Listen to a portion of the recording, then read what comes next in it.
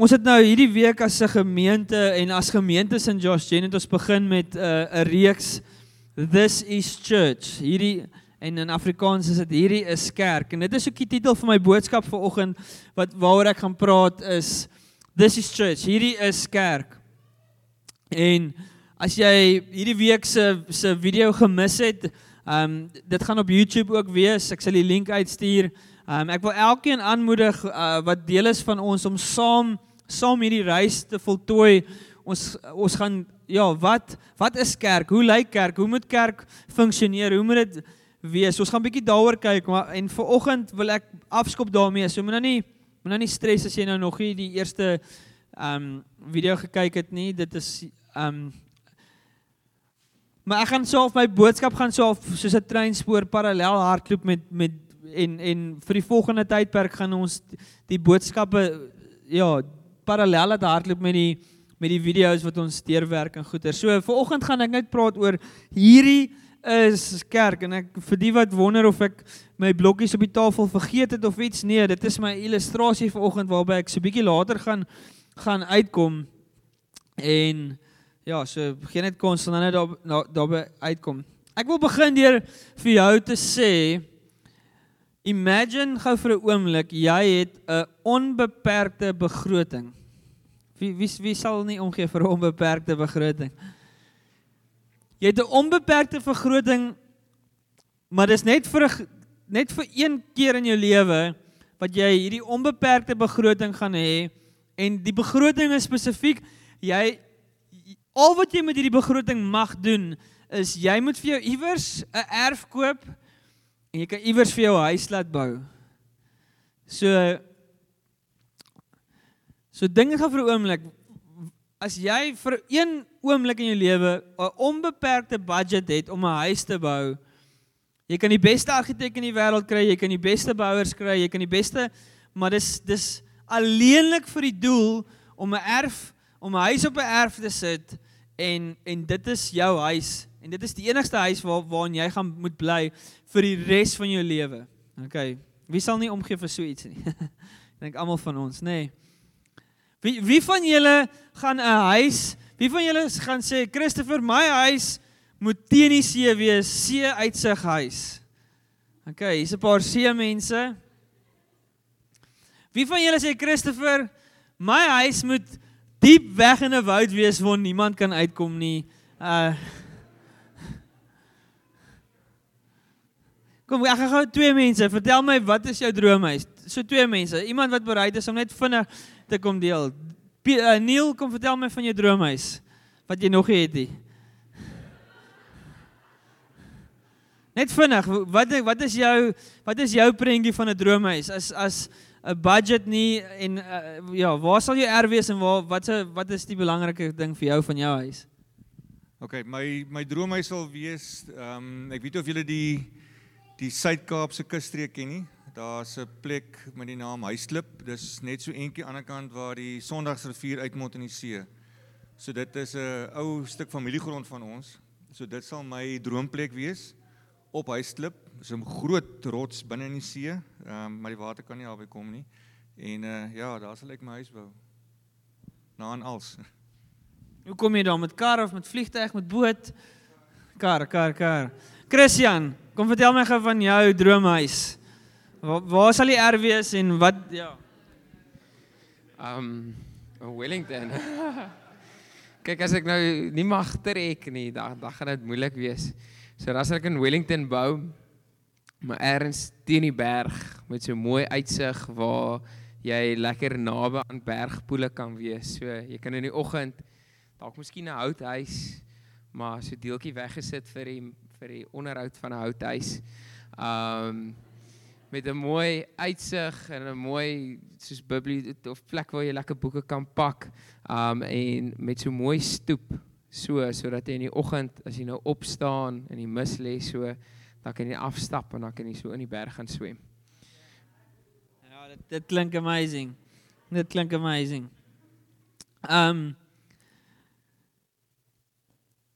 Is jy iemand wat sal sê, Christopher, as ek 'n onbeperkte budget het, dit maak nie vir my saak nie. ek gaan 'n argitek kry, hy gaan 'n goeie argitek wees, ek gaan 'n goeie bouer kry en ek gaan dit heeltemal in hulle hande los en ek hoop dat hulle kind of 'n idee het waarvan ek hou. Is daar iemand wat gaan terugsit en sê surprise me? Gedink jy sal so 1 of 2 wees, maar dit behoort die minderheid te wees. Ek dink die meerderheid van ons met 'n onbeperkte begroting ons gaan seker maak dat hierdie argitek met ons tyd spandeer, dat hulle ons leer ken, dat hulle weet waarvan ons hou, sodat hulle iets kan ontwerp waarvan ons hou. En hierdie is vir my 'n prentjie en 'n beeld van God en hoe God oor sy kerk voel. God, ek weet nie of jy dit weet nie, maar God het nie budgetprobleme nie. God het nie 'n tekort aan resources nie. God het 'n onbeperkte begroting wanneer dit kom by die bou van sy huis, van sy kerk. En God is spesifiek in wat hy soek en hoe hy daarvan hou en hoe hy dit wil hê. God is nie iemand wat blindelings net gaan, yes, ek weet julle het unlimited, julle het nie 'n beperking in julle resources nie, so bou af my huis en ek hoop ek hou daarvan. Nee, God het vir ons die woord gegee en hy sê vir ons actually presies waarvan hy hou. Hy sê vir ons presies hoe hierdie huis van hom moet wees, want op die einde van die dag bou God 'n huis, want hy wil in daai huis wees. Amen. Die gemeente in Wellington vorm 'n huis waarin hy wil wees. Die gemeente in Bonnievale vorm 'n huis waarin God wil wees. In Robertson wil God 'n huis vorm. Hy wil daar dwel, hy wil daar woon.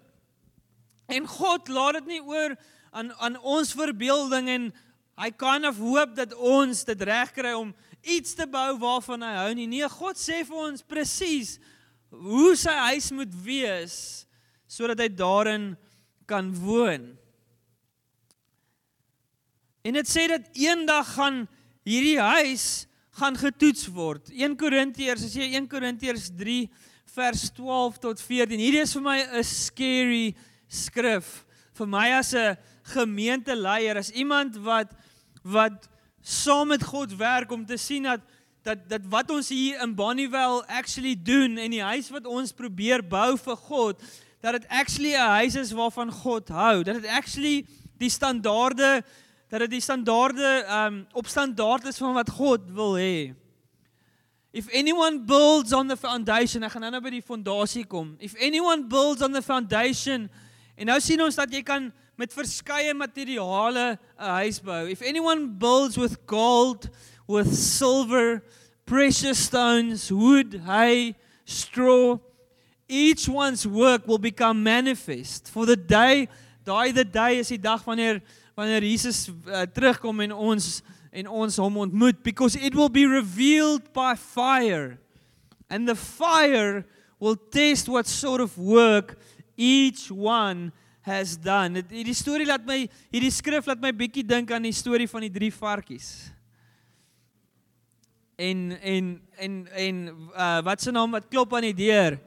En die varkie wat sê, "Yes, wie is dit?" Is wolf. Die 3 varkies, die eerste 2 huise, as jy nou die storie onthou, was nie goed genoeg gebou. Wolf het daai 2 huise kus toe geblaas. Dit was net die laaste varkie se huis wat van so aard gebou was dat die wolf dit nie kon omblaas nie. En dit laat my dink aan en as dit in hierdie konteks dink ek praat dit spesifiek van gemeentes. Elke gemeente gaan getoets word met die vuur van God. En dit hang af hoe ons gebou het of hierdie ding deur daai vuur gaan. En ek weet nie van jou nie, maar ek wil nie in 'n strooihuis gemeente wees nie. Ek wil nie in 'n gemeente wees want ek dink nie die strooi gaan lekker deur die vuur gaan nie. Dink wie stem nee, strooi gaan nie werk as jy deur die vuur moet gaan nie. Ek wil in iets solid wees. Ek wil in iets wees wat deur die vuur gaan. En dit is my hart en dit is my werk in die Here as 'n leier van 'n local church, is om it's to see that God builds a church, that ons saamwerk, that we build something that will go through the fire. En as Josh Jane, glo ons nie vir een oomblik dat ons is spesiaal in 'n sin nie. God het nie vir ons geheime gegee wat maak dat ons hierdie ding kan regbou nie. God het nie vir ons spesiale materiaal gegee sodat ons hierdie No, God has given us everyone that calls on his name. God het vir almal die resep gegee hoe om hierdie ding reg te doen en reg te bou. Amen. So die eerste ding wat ek wil hê ons moet weet vandag is dat ons het nie spesiale insig, spesiale geheime wat God vir ons sê en vir niemand anders sê sodat ons hierdie ding reg kry nie. Nee, God se begeerte is dat elke gemeente, dat elke huis wat opgerig is vir die Here, 'n plek is wat veilig is, 'n plek is wat deur die vuur kan gaan en 'n plek is waar God kan wees, waar hy kan dwel, waar hy kan bly. En alles is in sy woord. Maar ons lewe in 'n tyd waar die kerk terminaal siek geraak het. We live in a time where the church has become terminally ill. En om dit kortliks op te som, church has become more about me and my desires and my wants. Dit het meer geraak oor hoe ons wil hê dit moet wees in plaas van die een aan wie die huis behoort. We are not building a house for us, we are building a house for him. So op die einde van die dag kan ons nie kerk oriënteer rondom ons behoeftes nie. Ons kan nie kerk oriënteer rondom hoe ons dink dit moet wees nie. Dis sy huis. Ons moet 'n kerk bou. Ons moet dit doen sodat hy geglorify sal wees, sodat dit kan staan in sy oë.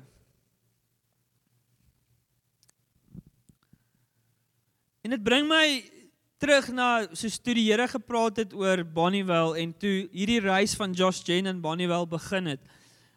Dit het begin voor ek in die prentjie enigstens was. So ek weet eintlik dat ek kan geen krediet vat nie. Dit is die Here. Want die Josh Jane Bonnievale is gebore eerste in die Here se hart, nog voor Christopher nog voor ek eers na die map gekyk het en geweet waar Bonnievale is. Ek was een keer in my lewe, was ek hier deur, lang terug. Bonnievale was hoegenaamd nie op my radar nie, soos van verwysingsraad. En ek dink baie mense wat onlangs Bonnievale toe gekom het, ek sien nou vir Stefan vanoggend, ek weet nie of jy geweet het waar Bonnievale op die radar is nie. En so baie mense wat die Here Bonnievale toe gestuur het, die laaste 2-3 jaar, waarvan ek weet, en seker ander waarvan ek nie weet nie, God is busy doing something. Maar dit sê in Haggai, so die woord, so toe die Here nou met Bonnievale begin praat in my hart, en my vrou se hart, en ons lewens, en ons begin toe bid vir Bonnievale, en die Here gee toe vir ons hierdie skrif in Haggai, en die dag toe ons vir Philip hulle, en Rian, en Marie, en 'n klomp mense, Warren en Julita was daar, het ons so met 'n klomp mense bymekaar gekom en oom Will was nog by en oom Will het gevra wat we are sensing that God wants to do something in Bonnievale. What is in your heart? Vra hy nou vir Philip en vir ek weet nie wie almal kan nou nie onthou wie almal wat is in julle harte? Dis in ons hart, maar vir hierdie ding om te werk moet there needs to be a mutual working together. There needs to be ons moet saam die Here hoor. En dit was 'n Saterdag gewees. So daai week het ek en my vrou gebid en die Here het vir ons 'n skrif, is baie spesifieke skrif in Haggai gegee. En toe ons daai Saterdag kom en ons het nog hierdie skrif met enigiemand gedeel hier, ons het dit nog net in ons harte en Philip sê en ons oom Will vra, what is in your hearts? Voel julle hierdie is van die Here af? En Philip sê, en hy maak die Bybel oop en hy lees die skrif wat die Here in my en Lisa se hart gedraap het, sonder dat ons kan nie eens geweet wie Philip is tot daai Saterdag nie. En die ouens wat gebid het, ons het vir Julita ontmoet, maar nie ontmoet nie, maar anyway, dis 'n storie vir 'n ander dag. Eintlik ook 'n crazy story, maar as jy gou vir my Haggai 1 vers 3 en 4 kan opsit. Then the word of the Lord came by the hand of Haggai the prophet, and is it a time for you yourselves to dwell in your paneled houses, while this house verwys na die tempel, while this house lies in ruins. Is dit tyd vir julle om gemaklik en gerieflik in julle huise te woon, terwyl die tempel 'n puinhoop is, terwyl die tempel in stukke lê? En die Here sê eintlik vir die Israeliete, hulle het hierdie ding heeltemal verkeerd om. In plaas van hulle eie huise herstel en herbou het, moes hulle eers eintlik die tempel herstel en herbou het. En dit sê dan in vers 7 en 8 van dieselfde hoofstuk, Haggai 1 verse 7 to 8, sê dit, thus says the Lord of hosts, consider your ways, go up to the hills and bring wood and build the house that I may take pleasure in it and that I may be glorified. So wat die Here ook indirek sê is, die Here word nie geglorify wanneer ons in ons paneled houses bly nie. Wanneer ons eie huise floreer, maar sy huis is nie wat dit moet wees nie, dan is hy nie geglorify. Die Here sê, bou my huis soos ek dit wil hê, so that I may take pleasure in it and that I may be glorified, says the Lord. Wie wil die Here glorify? Wie wil sê, my lewe moet die Here, glorie vir die Here? Die Here sê, ek word verheerlik wanneer my huis herstel word, wanneer God gets glorified when his temple is rebuilt. Maar ons weet dat in die Nuwe Testament, daai praat van die fisiese tempel, né? Daar is Ou Testament. So met ander woorde, die tempel wat in 'n puinhoop is die fisiese tempel. Die tempel is stikkend, die stene lê daar, daar's niks nie. Maar vandag sê die Here nie vir my en jou herbou die tempel nie. Want as jy nou Jerusalem toe gaan, as ek reg is, wat ek binnekort gaan doen, maar as jy nou Jerusalem toe gaan, dan die tempel staan. Hy hoef nie herbou te word nie. Maar ons weet dat die Here dwel nie in geboue nie. Die Here woon nie in mooi huise wat met goud gebou is of met wat ook al. Die Here woon nie in kathedrale nie. Die Here woon nie waar miljoene, biljoene rande spandeer is om torings op te rig en argitektuur. Nee, die Here woon in die harte van mense. The Lord lives among his people. Die Here woon nie in hierdie saal van weltevrede nie. Ek weet nie of jy dit geweet het nie, maar wanneer ons nou hier uitgaan, en die deure word gesluit, die ligte word afgesit, die Here bly nie agter hier nie. Wat moet hy hier doen? Ek weet hy is alomteenwoordig, so sy teenwoordigheid is oral, maar dink gou saam met my vir 'n oomblik. Die Here bly nie, wow, weltevrede se saal is amazing. Ek gaan hier vir die week hang en net vir julle. Nee, this is just a building. Maar die Here gaan saam met ons hier uit. Hy gaan saam met ons na ons huise toe. Hy gaan saam met ons waar ook al ons gaan, en wanneer ons by mekaar kom, sê die woord 2 of 3 of meer, and we gather in his name, there I am among them. Nie waar 2 of 3 houtbalke, of 2 of 3 vensters, of 2 of 3... Ja, die Here is oral, hy is oral, maar julle hoor wat ek sê. Die Here is nie hier in die gebou omdat dit 'n significant gebou is nie. Die Here is nie in die kathedrale van Europa omdat dit mooi gebou is nie. The Lord is where his people are gathered in his name. So how do we build a church that is pleasing to God? Hoe herbou ons die tempel sodat God geglorify kan wees, sodat God kan plesier vat in dit? En dit begin met 'n hoeksteen. It starts with a cornerstone. Handelinge 4 vers 11 en 12. This Jesus is the stone that was rejected by you, the builders, which has become the cornerstone.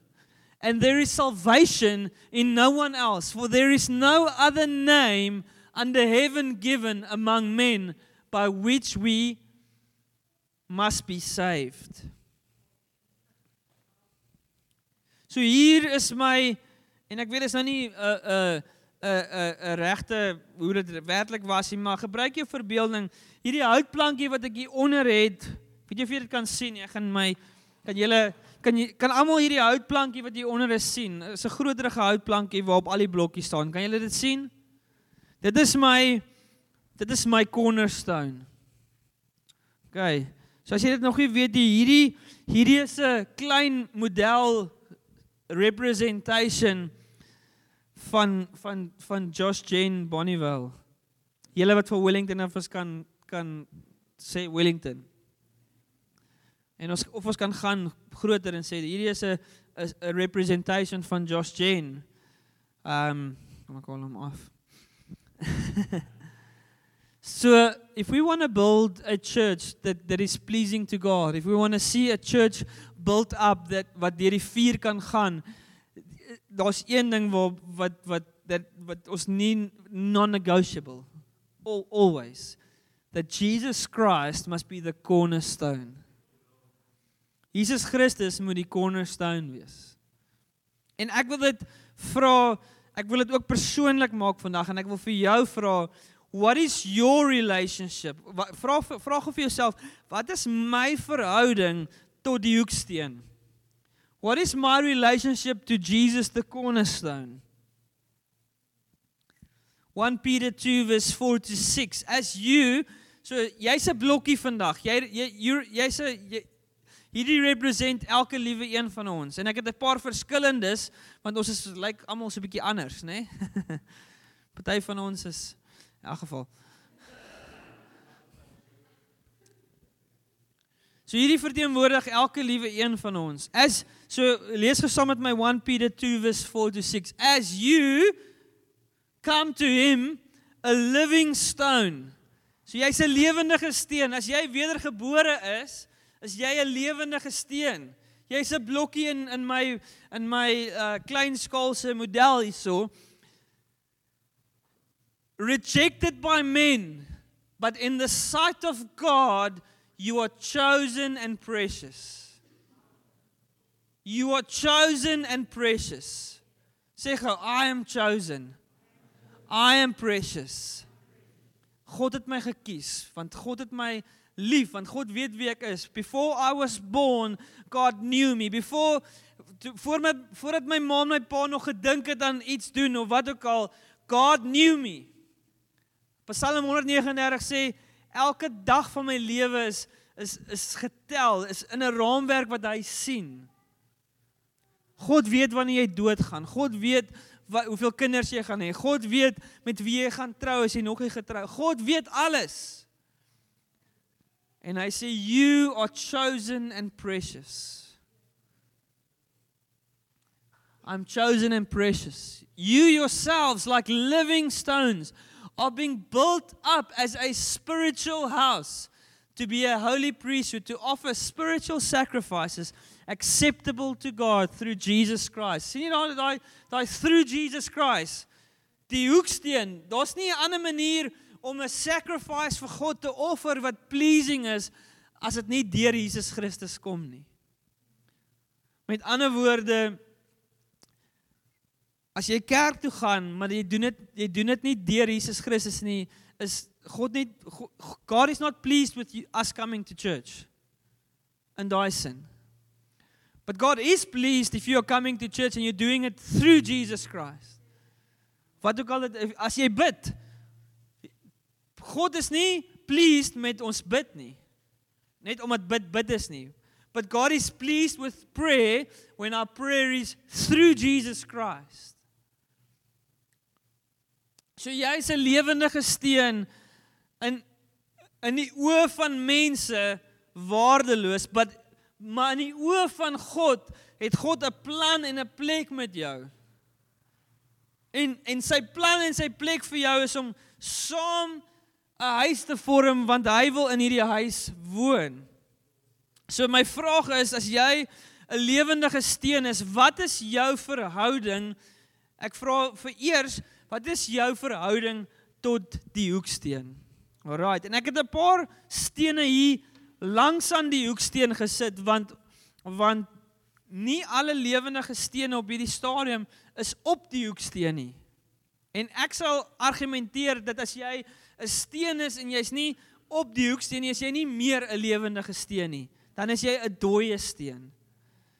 Jy kan net 'n lewendige steen wees as jy op die hoeksteen is. So met ander woorde, hierdie appel en hierdie vee, hy is dood, want hy is nie op die hoeksteen nie. Amen.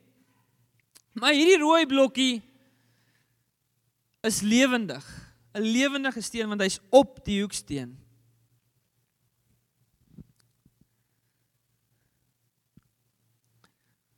En ek weet nie van jou nie, maar ek het groot geword in 'n kultuur waar ek as 'n steen, my manier om hoe ek myself beskou is om op die hoeksteen te kom, is deur 'n ding wat ons noem self-assosiasie.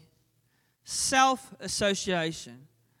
I am a Christian because I think I am a Christian. Ek is 'n Christen want my ma en my pa vat my kerk toe en daarom is ek 'n Christen. Ek is 'n Christen want almal om my is Christene. Ek is 'n Christen want Suid-Afrika is 'n Christen nasie. Dit is wat ons noem self-assosiasie. Maar self-assosiasie is nie Jesus Christus nie. Matteus 7 vers 21 geskryf wat julle ken. Dit is wat self-assosiasie na toe lei. Not everyone who says to me, Lord, Lord, will enter the kingdom of heaven, but the one who does the will of my Father who is in heaven. On that day, many will say to me, Lord, Lord, did we not prophesy in your name, cast out demons, did we do many mighty works? And the Here sê, get away from me, or I will declare to them, I never knew you. Depart from me, you workers of lawlessness. Daar gaan 'n dag kom wat al hierdie stene wat nie op die hoeksteen is nie, hulle gaan na Jesus toe kom op die hoeksteen, maar dit gaan te laat wees. It's going to be too late. They're going to say, Lord, Lord, we went to church, Josh, Jen, Bonnievale. It was amazing. Get away from me, I never knew you. Kom weg van my, want jy was nog nooit op my nie. Jy was langs my, jy het my uitgecheck van 'n afstand af, jy het kerk toe gegaan, jy het jou Bybel gelees, ja, jy het gebid, jy was baie godsdienstig en jy het gelyk soos iemand wat 'n Christen was, but get away from me because I do not know you. Jy het my uitgekyk, maar jy was nie op my nie, you were not rooted in me. En ek dink hierdie is, voel vir my, soos dis waarmee ek groot geword het. I was a Christian for 16 years. I thought I was a Christian. Why? Want my ouers het my kerk toe gevat. Want ek was by die FCSV by die skool betrokke. Want ek het my Bybel gelees. Ek het my dagstukkie gelees. En toe op die ouderdom van 16, toe gaan die ligte aan en I saw, wow, if I die now, I'm going to hell. And the Lord saved me. My lewe het radikaal. I went from dead stone to living stone. Wat is jou verhouding tot die hoeksteen? Are you rooted in Christ? Met ander woorde, en ek het, Johan, jy gaan my gou help gaan jy my gou hierna help, maar jy kan net vrolik sê. Met ander woorde, as ek, wat gebeur as die mat onder jou voete uitgeruk word? What happens if I remove Christ from your life? Want dis die toets. Want as jy hier is en jou verhouding tot die hoeksteen is assosiasie en jy vat Christus weg, dan verander niks nie, want jy was nie op Christus nie. But if you are a living stone and you take Christ away, dan is daar probleme. Then everything comes tumbling down because you were, want jou hele lewe is gebaseer op hierdie ding, Jesus is my hoeksteen. He's my everything, he's my life, ek het niks anders nie. Nie my vriende nie, nie my hobbies nie, nie my familie nie, nie my kinders nie, nie my vrou nie. If you take Christ away, I'm dead. Maar nie, ja, en ek kan nie eers ek is altyd op 'n plek waar Jesus my alles is nie. En elke dag moet ek terugkom na hierdie ding toe en ek moet vir die Here sê, Here, Lord, help me not to get carried away by anything else. Christ, cornerstone. Johan, sal jy gou vir my net weer so ietsie aan mekaar sit?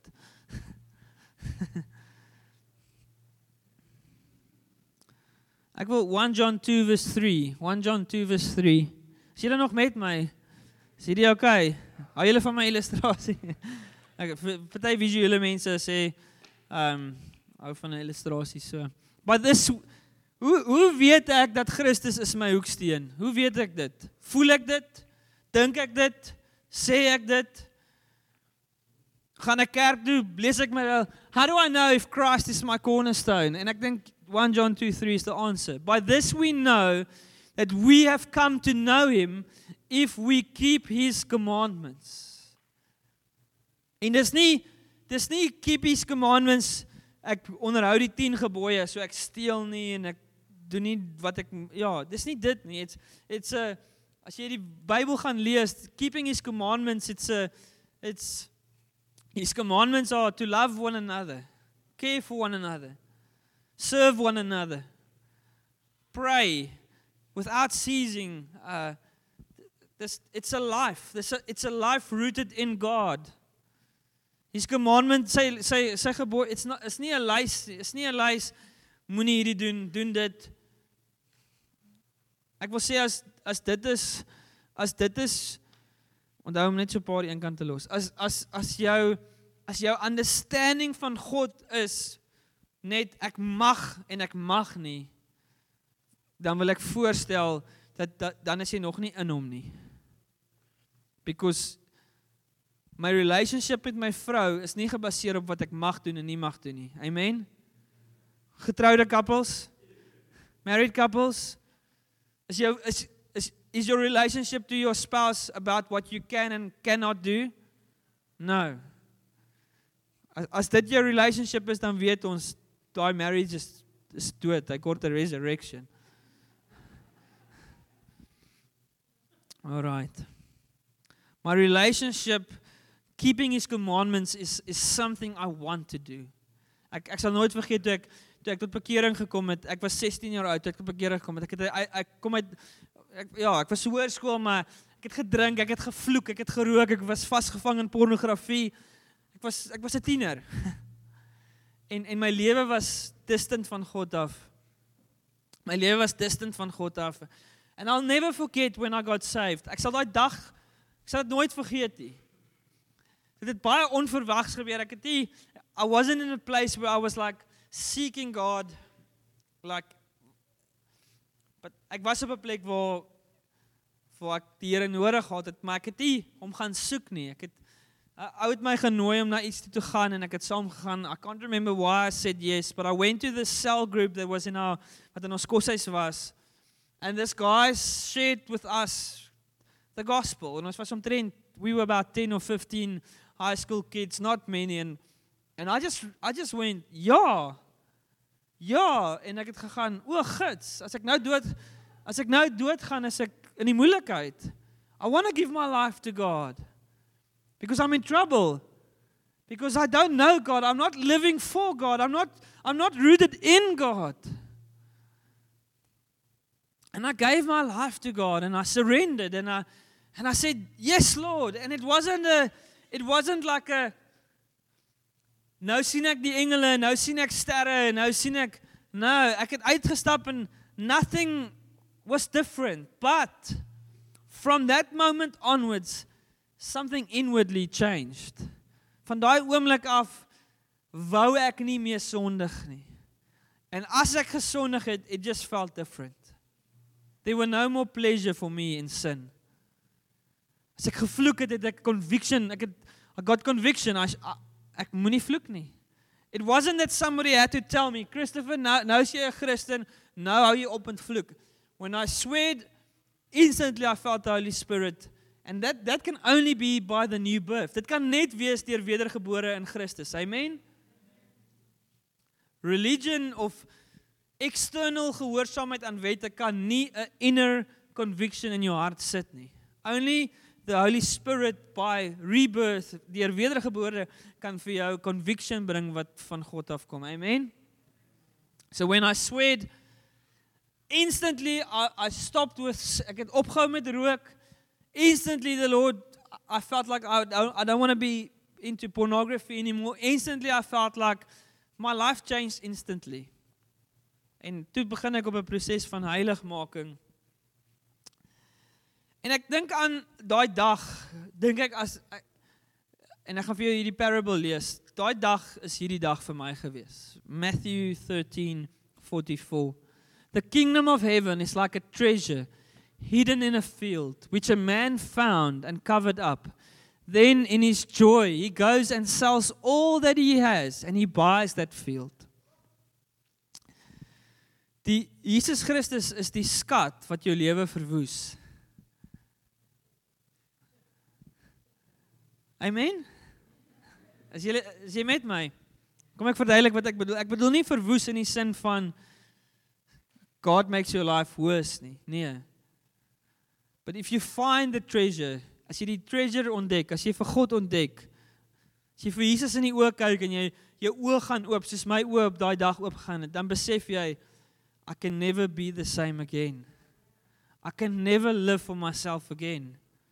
So, God het my lewe soos wat ek lewe ken en lewe verstaan, God het my lewe kom verwoes. Because van daai dag af het ek geweet, ek kan nie weer teruggaan na my ou lewe toe nie. Ek kan nie meer vir Christopher se wat ook al Christopher gesoek het en nagejaag het. I cannot live for that anymore. God is the treasure that comes to ruin your life. But your old life, your worldly life. Jesus Christus is die einde van lewe soos wat jy dit ken. And then he comes and he puts his Holy Spirit into you and he says, new life. Nuwe lewe in Christus. Are you in Christ? En een van die vrae wat ek jou sal vra is want as jy van die kant, if you're not rooted in Christ, as jy van die kant af kyk, dan is Christianity 'n klomp external reels. Doen dit, moenie dit doen. Doen dit, moenie dit doen. Moenie steel nie, werk, moenie rook, wat ook al dit is. But if you're in Christ, dis 'n inner reality, dis 'n inner conviction wat gaan, uit relationship uit wil ek nie meer vloek nie. Uit relationship uit wil ek nie meer daar. It comes from the inside. Wat is jou verhouding met die hoeksteen? Is jy hierdie pink blokkie wat hier staan en kyk? Is jy die groen blokkie vir die mense aan hierdie kant? Besef jy hoe naby jy kan wees aan God, maar nie op hom kan wees nie? Besef jy hoe naby jy aan God kan wees sonder om in hom te wees? And if you are here today and your life is very close to, want ek vind 10 jaar wat ek vir die Here in hierdie kapasiteit dien en met mense te doen het, I often find people are very close to God, but they're not in God. God wants to bring you into a place where you are rooted in Him, waar jy in hom is. En ek dink dit is waar die prentjie van baptism so powerful ook is. Because baptism says, I'm submerging myself into Christ. And I'm being resurrected to a new life. Ek moet eindig, dink ek.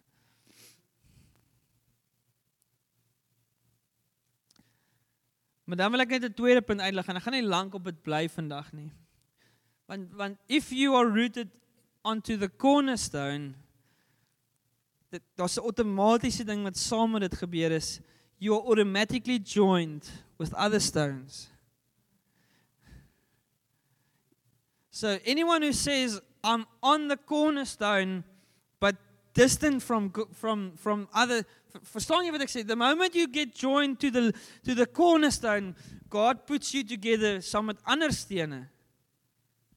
So in my oë bestaan daar nie iets soos 'n lone ranger Christen wat daar alleen wandel en sy eie ding doen nie. 'n Christen wat in plaas van saam met 'n body van believers die Here dien, Sondag op Sondag, wat ook al, 'n YouTube preek kyk of wat ook al.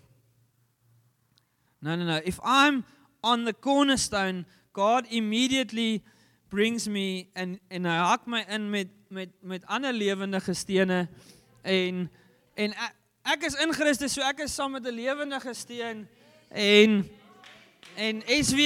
kom SW. Wie wil nog? Ja. Dankie. Dit was onbeplan, maar dit was lekker. En ek sluit af met Ephesians 2 wat hierdie mooi vir my saamvat. You are no longer, as jy nou 'n wedergebore Christen is hierdie relevant. You are no longer strangers and aliens, but fellow citizens. Psalm with the saints and members of the household of God. We see members. We are. If you're a born-again Christian, we are the members. Built on what? The foundation of the apostles and the prophets. Christ Jesus being the cornerstone. Christ Jesus being the cornerstone. Vers 21 en 22. Volgende ene. In whom the whole structure being joined together. Say some with me, joined together. Grows into a holy temple in the Lord. In him you, sê ek. Sê me. Sê dit met oortuiging, sê ek. As hy. In him you also are being built, say built together.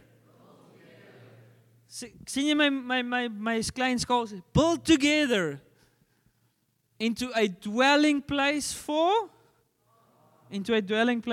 God by the Spirit.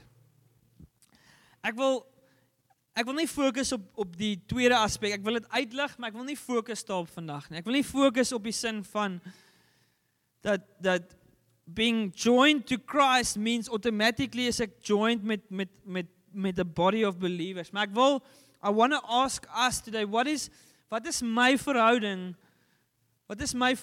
tot die hoeksteen? Is my lewe rooted in Christus? Am I rooted in Christ? En ek sluit af met my getuienis van toe ek het nou net my getuienis vertel van hoe ek tot bekering gekom het, maar ek wil net so klein bietjie net aangaan vir 2 minute.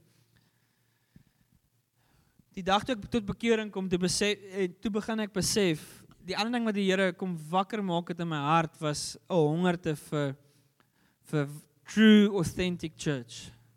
Ek het nie woorde gehad daarvoor nie, maar ek het geweet dit wat ek nou doen, saam met my maal net kerk toe gaan.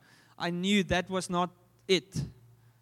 I knew net om saam met my maal na 'n Sondag diens toe te gaan, was nie hierdie ding waarvan ons vandag praat het. Daar was, because when God borns you new again, wanneer jy wedergebore raak, the Holy Spirit comes to live inside of you, and the Holy Spirit cries out for fellowship. En ek het net van daai dag af geweet, en ek het van daai dag af gesoek, want dit waartoe ons gegaan het op daai tyd, en dis irrelevant wat dit was, maar dit was nie kerk nie.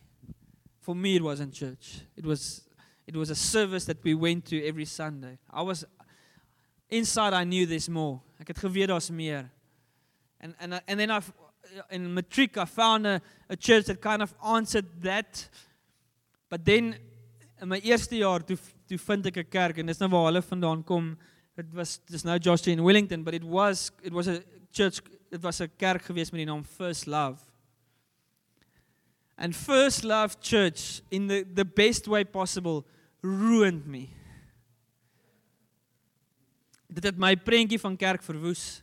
mag in die beste manier ooit. Because toe ek by First Love instap en ek uitstap, toe weet ek, I will never be the same again.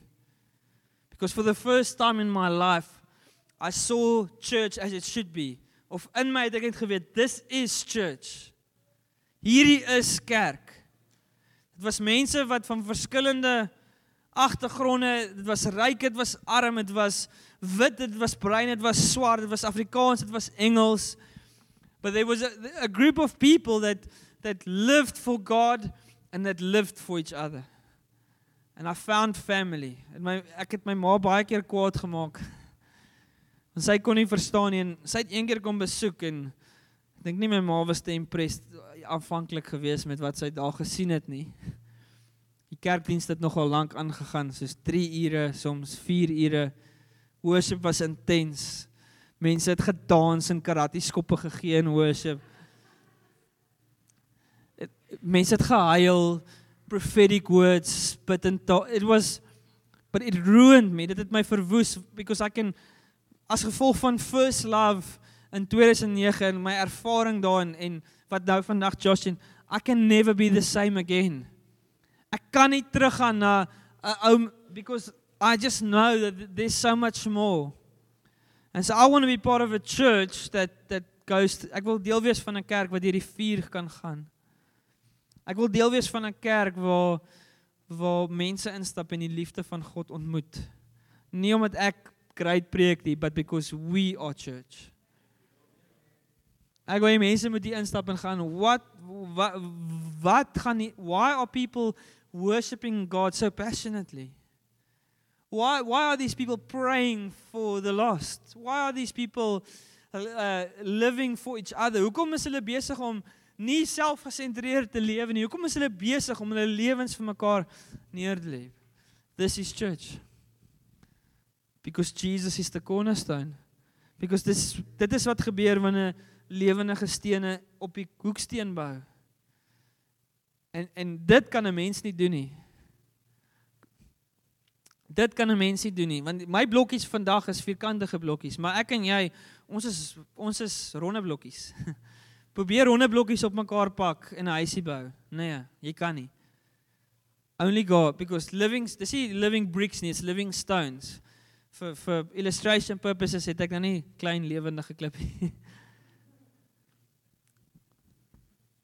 No man can build a church. Only the Holy Spirit can. Kom ons staan, kom ons bid. Worship you, Lord. Worship you, Lord. I want to ask you to close your eyes just for a brief moment. Maak net jou oë toe vir 'n brief oomblik.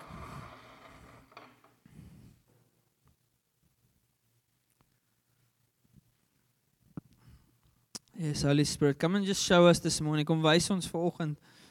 Here, Here, kom wys vir elkeen van ons. Is ons 'n lewendige steen wat op die hoeksteen van Christus gebou is? Am I rooted in Christ? Here, kom wys my if I'm rooted in Christ of nie. Because we see, Lord, that self-association, by just thinking we're Christian or calling ourselves a Christian, that's not what makes us actually true Christian. The only thing that makes us truly Christian is that if we come into Christ, into Jesus, if we accept the love of God and if we look to the death of Jesus on the cross and realize that in that moment Christ took our sins upon himself. And we realize in that moment that ons is 'n steen wat rejected is deur men, but in the sight of God, chosen and precious. And I know that the reality is of everyone here today that most of us probably, we do associate and call ourselves Christian. And maybe there was a moment already in your life where you have given your life to God. Jy kan dalk daai oomblik onthou that you have given. But today I want to ask you, are you rooted into Christ today? In hierdie oomblik. Do you find yourself in him? Or are you finding yourselves looking, maybe from a distance, maybe from close up. Jy sien Jesus en jy sien hoe werk hy in ander mense se lewens, maar as jy eerlik reflect in jou hart vandag, dan weet jy dat jy vandag, jy's 'n toeskouer wat kyk. You're not rooted into Christ. You're not built on him. He's not your cornerstone. If you take him out of your life, actually nothing changes. And he's calling, he's a good father. He's a good father. He loves you. He's the one that cares for you. He's the only one that has actually died for you. No one else has died for you. He's the only one that has known you since before you were born. So I want to ask, is there anyone today that says, Christopher, I don't think I'm rooted into Christ. Yes, I've been Christian and I've been going to church and I've been praying and I've been reading my Bible, but actually, Christopher, I'm realizing today, ek besef vandag, that I need to put my life, build my life onto him. He needs to become my cornerstone, my foundation.